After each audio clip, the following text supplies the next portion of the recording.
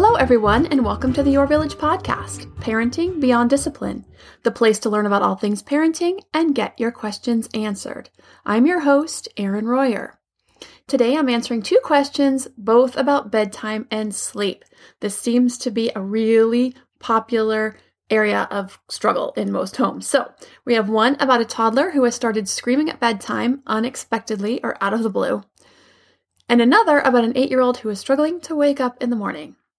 The first question is from Sylvia, who writes, "Hi, Erin. I love your podcast and look forward to listening to it all the way from New Zealand.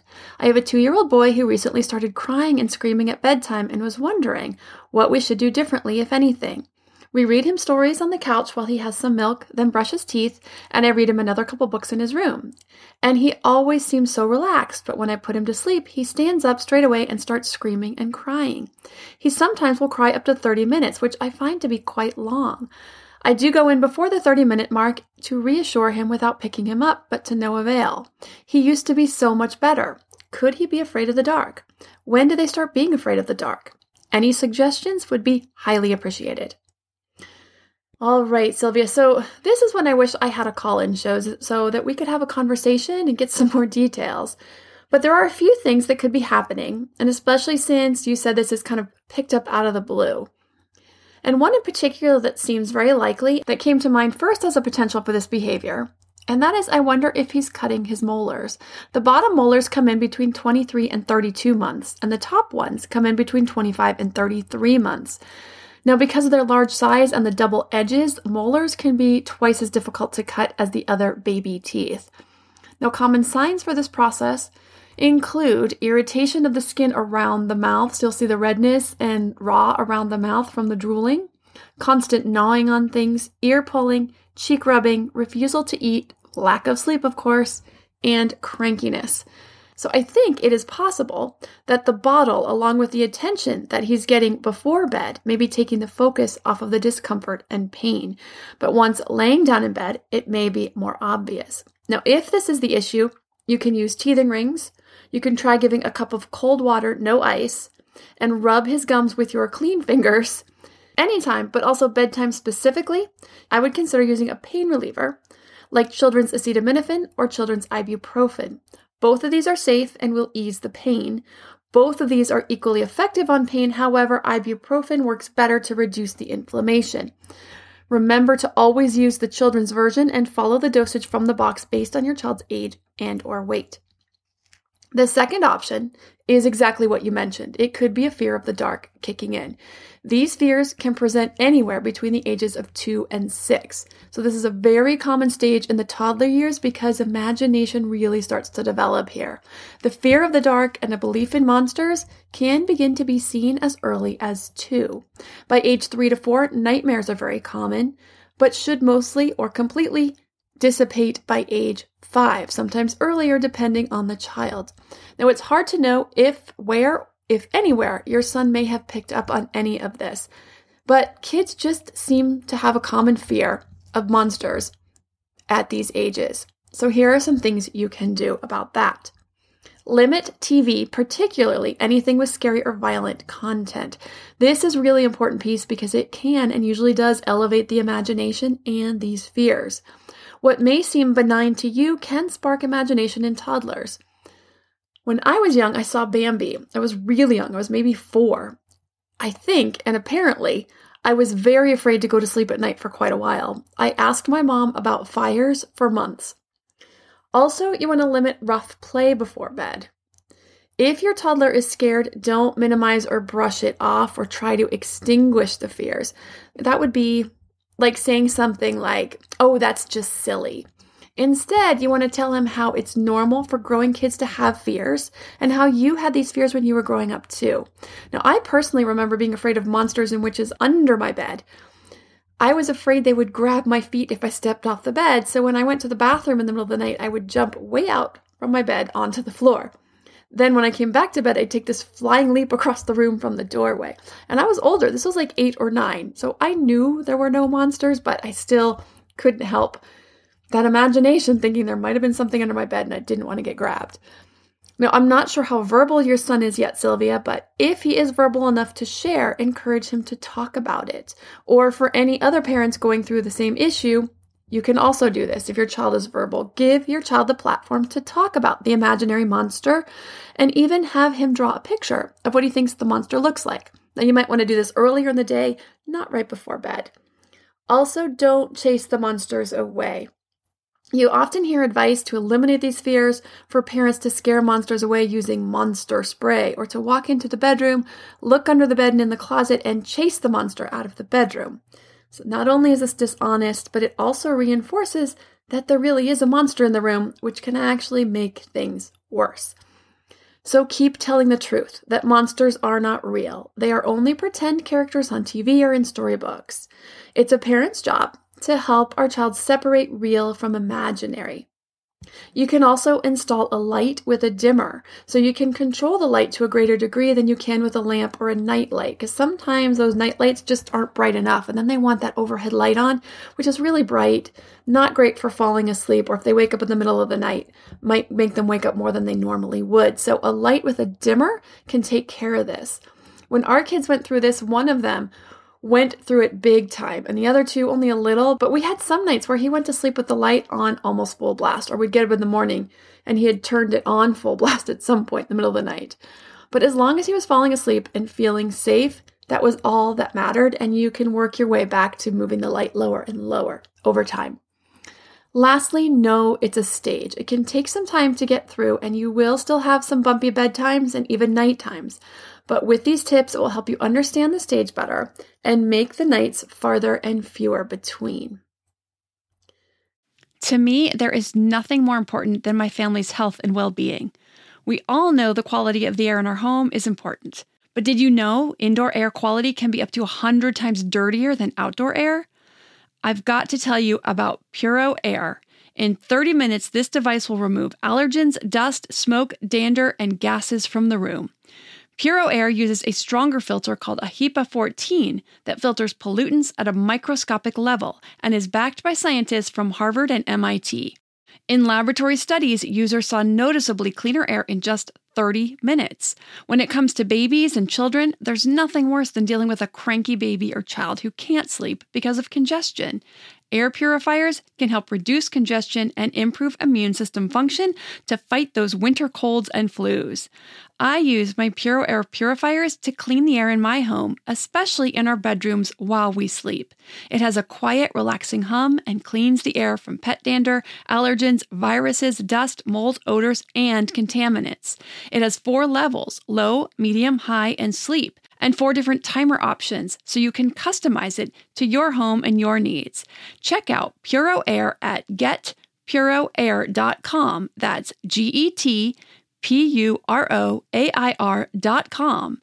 Puro Air is the only air filter that uses a HEPA 14 filter. That's getpuroair.com. Hey, Parenting Beyond Discipline listeners. Ready to create a home that fosters love, warmth, and style?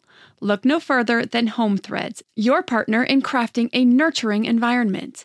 At homethreads.com, explore a thoughtfully curated collection of furniture designed for families who believe in positive parenting.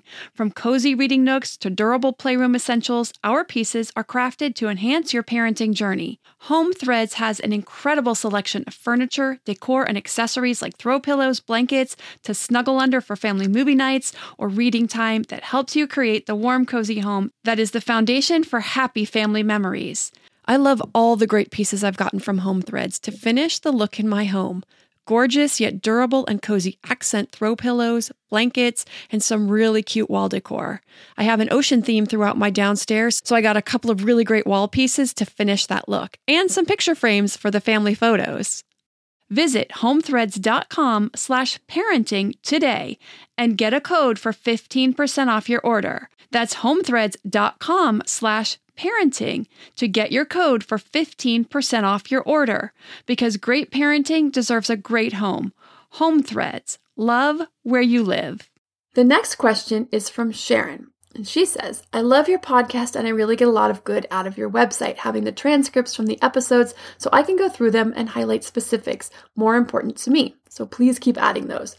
My question is in regard to my 8-year-old daughter who is a wonderful and funny kid. However, she is always a monster in the morning. Even with her setting her own alarm clock, she snoozes it repeatedly and is almost downright mean when I go in to get her out of bed. We are trying so hard to get her to bed at a good time for her. She usually sleeps 9 to 10 hours, but it's a struggle. I'm assuming she may be one of those kids that needs 11 to 12 hours, but it seems almost literally impossible to get her to sleep, let alone in bed at 7, when everyone else in the house is still up, still at sport practices, and still light out. Such a price to pay, though, when morning rolls around and we deal with another rushed, stressful, and power struggle morning. Help. P.S. Believe it or not, she's awesome at any other point in the day. Actually, Sharon, I do believe it. I'm sure she's amazing most of the time. So let's talk about sleep for kids in this age range. Just like you mentioned, there is a range of need for sleep. For kids 7 to 8, the range is 9.5 to 11.5 hours of solid sleep per night.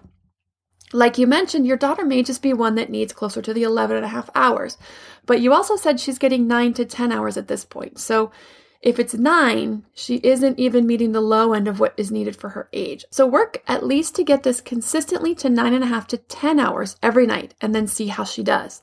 Then if needed, you can move forward from there. You may just find that if she's getting this, or even you get her to 10 to 10.5 hours, then this issue could completely go away or be much improved.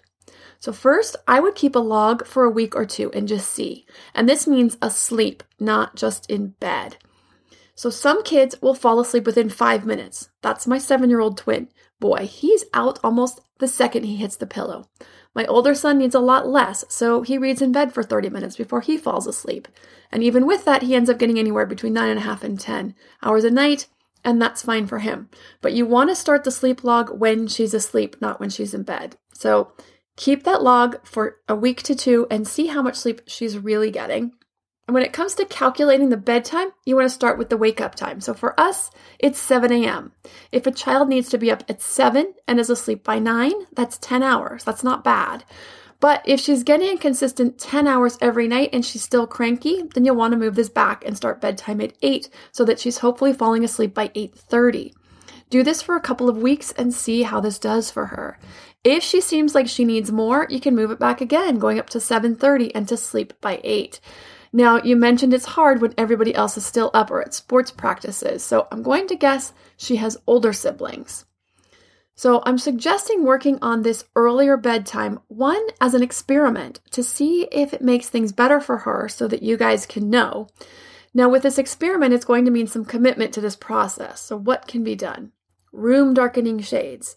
I know this only means that the room is dark, not your part of the world at 7:30 p.m., and that can be a little tough, but I think it's an important experiment if you want to see if more sleep will fix this, or at least improve the situation. So in order to work on this, you'll need to commit to getting her up to bed at whatever time you're working towards moving the bedtime back to. So let's say it's 8. Have the rest of the household buy into this as much as you possibly can. So everyone comes inside and it's quiet time in the house. We're reading, doing homework, or chores. So she doesn't feel like she's missing out. If everyone else is out on the street riding bikes and she has to come in for bed, that won't go over very well, and that certainly isn't fun. If there's another child still at a sports practice, can one parent pick up that child or stay at the practice while the other is at home to support the earlier bedtime? Can you trade with a teammate for drop-off at home? You want to try to problem solve that so you can get there and be home for that bedtime with her. Now, when our 9-year-old has a late practice or a game on a weeknight, I usually take all the kids, but then my husband will swing by and pick up the younger ones on his way home from work. Or one of us will leave early with the younger ones to get them home to bed. So see what you can figure out with these options to allow her to get to bed on time. Now, when we put the younger kids to bed, our older son is allowed to stay up and do something quietly, like read. So our other kids don't feel like they're missing out on anything. Oftentimes, he just comes up and does so in his room since everyone else is upstairs. He doesn't really want to stay downstairs by himself sometimes. But these are some ways you can try to work around setting up some quiet time so that it's not everyone else downstairs chatting and laughing and having a good time while she has to go up to bed. Also, keep the sleep schedule consistent on the weekends and during school breaks as much as possible. I know this isn't always easy or nearly as fun, but if this is a struggle during school days, it's best to keep this consistent, and that means keeping the early bedtimes during non-school nights. because you want the body to stay on that rhythm of feeling tired earlier in the evening. If it gets pushed, then you easily get onto that cycle where the body isn't feeling tired or able to fall asleep until later because it's sleeping in later on the next morning. And then the mornings when you do have to get up early are a challenge. If you do push the sleep schedule, especially during the summer months, be sure to start moving it back at least 2 weeks out before school starts again, in 15-minute increments every 2 to 3 nights. So if summer bedtime is 9 o'clock, then 2 weeks before school starts, bedtime starts at 8:45, and 3 days later you can move it back to 8:30, etc., until you get the bedtime you want or need for the school year. Also, how much or for how long is she using the snooze button? If it's too many times, then she's better off just setting the alarm for the time she needs to get up. And yes, that means a parent probably coming in and getting her up, but we're usually better off getting another 30 minutes of uninterrupted sleep than being woken every 5 or 10 or even 15 minutes during that snooze period. So consider changing the alarm wake up to allow her the full amount of rested sleep that she can possibly be allowed. Then also, what's just as important as the length of sleep is the quality of sleep. So I'll give some guidelines for ways to support quality sleep and to troubleshoot if you think quality of sleep may be the issue. So the guidelines for bedtime: 1 to 2 hours leading up to bed, no rough or stimulating play, and no screen time. Research shows that lights from TVs, computers, phones, gaming consoles are stimulating to the brain and can make it much more difficult to calm down before bed. And actually, phones and tablets are the worst about this. So if she has access to a TV, a tablet, a computer, or a phone, make sure these are off and put away 1 to 2 hours before bed. Also, the recommended bedtime for preschool and elementary age kids, believe it or not, is to shoot to have them in bed by 7 to 8 p.m. So believe it or not, an 8 p.m. bedtime, while it may not be the norm, is what's recommended by most child development experts, including pediatricians, for kids in elementary school, especially in these younger elementary school years. Then lastly, it's also important to understand the difference between a sleep problem and a sleep issue. A sleep problem is behavioral. This is kids who won't stay in bed. They keep getting up out of bed. They're going to sleep too late. They're frequently waking up in the middle of the night, unrelated to a sleep problem, which I'm about to go into. So if they're waking up in the middle of the night, but it's not because of a sleep problem, these are the things that can be changed with behavioral interventions, which is everything that I just covered: moving the bedtimes earlier, making quiet time before bed, getting rid of the screens before bed, or any rough play. Those are what will fix the sleep problem. Now, a sleep issue, on the other hand, is an underlying physiological issue. These are rare, but they do happen. Things that fall into this category that may affect sleep are snoring. Kids may breathe loudly while sleeping, but they should not be snoring. Sleep apnea is when someone stops breathing for a few seconds at a time while sleeping, and this can be a big disruptor to quality of sleep. Rocking oneself or headbanging to self-soothe at bedtime. Restless sleep. This actually means a lot of tossing and turning. You'll see sheets kicked everywhere, pillows, stuff everywhere. This is restless sleep. Or kicking a lot during sleep. Ongoing difficulty with waking up after a full night's sleep. If your child is regularly getting the amount of sleep recommended for his or her age and frequently is having issues waking up, then this is a sleep issue, and maybe being caused by one of the things I just covered: the snoring, the sleep apnea, the restless sleep, etc. So this is why I said to keep that sleep log. You want to know how much sleep she is really getting throughout the night. And if you see she's getting 10, 10 and a half, 11 hours per night, and she's still super cranky in the morning, then you may be facing a sleep issue and you want to talk to your pediatrician. You may want to consider asking about getting an evaluation at a sleep clinic. But before going to this level, again, you definitely want to know how much sleep she's getting by keeping the record and working on that bedtime to give her ample opportunity for a full night's sleep ongoing for several weeks to a month to see if the issue persists. For any parents out there who have other bedtime or nighttime issues, you can see the class on toddler sleep on the website at yourvillageonline.com. If you have a parenting question you'd like answered, you can send an email to podcast@yourvillageonline.com. Thanks for listening, and see you next time.